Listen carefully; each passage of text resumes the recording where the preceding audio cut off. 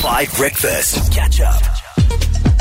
All right, you're on 5 Breakfast. It is D-Day for most matrics. It is the first day of finals. Some of them wrote last week if they've got the more niche, less commonly studied subjects. But it's English Paper 1. Yo, guys, English Paper 1 sucked because you couldn't get 100% because the first thing you had to do was comprehension. And we could all comprehend. We all knew what was happening in these stupid paragraph excerpts from like, do you guys remember how much who was that movie reviewer who we always had to read his movie Barry reviews? Rongier.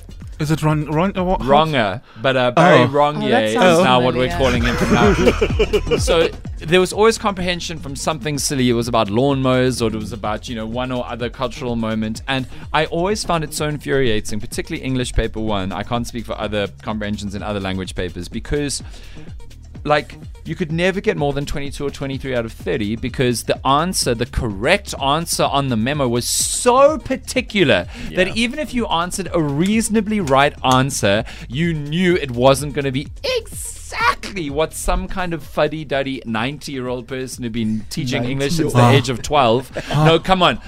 There are now fresher English teachers, but most English teachers were born in a tweed jacket and they were about to die in one by the time that I wrote my No, how could you? There are younger people teaching English now, but there were some people who were there when Shakespeare wrote the play that they actually ended up teaching. And maybe that would explain why I never got the cartoon.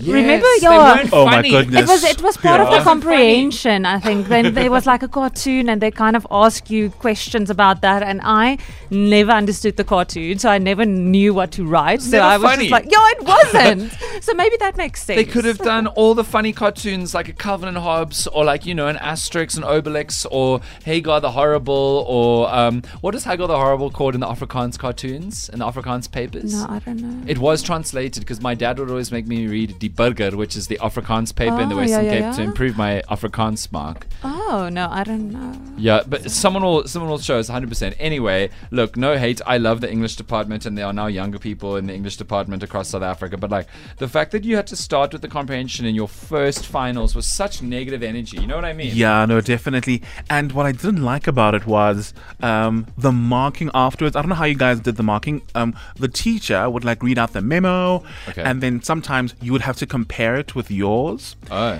But you would mark your own not things exams. in the finals. Not exams, but I'm just saying in general. Term tests and stuff. Yeah, so now when you write your exams, you have to think of how the memo would look. Yes. And that is just, you'd scratch your head. It was the worst. I remember there were episodes from People magazine. Yes, that's true. Remember? And then sometimes from in fact there was one time from the budget speech, I believe. Really? Yeah, it was somebody commenting. It was an article of an expert weighing in on the budget speech, and they had to ask, and they asked about who are they referring to when they say citizens or whatever, stupid questions, but I think that was my best, one of my best subjects. How did you do in English? Really? I was actually a very good No, guys, I was really good. Get? Okay, I always got 70s. I never got 80s. Okay. But I think I did better with the paper. What was the poetry? Oh, 3. Yeah. That was paper 2. Wasn't? Paper 3 was the creative writing. Essays. And and it was poetry and the Crucible. Well, depending on whatever piece of literature you're doing. Work was that year. Yeah. That I did because they had I I had the books that had the summaries explaining who's Lady Macbeth and why does she say to herself, "Unsex me."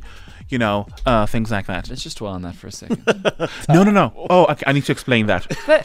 Because Thabo was going to talk about the Crucible, and then he brought up the one sex line in Lady Macbeth's Macbeth. Thank you. Thabo, this song is called No More, and it's very much dedicated to you after what you just did. No more, thank you. Catch up on some of the best moments from 5 Breakfast by going to 5FM's catch-up page on the 5FM app or 5FM.co.za.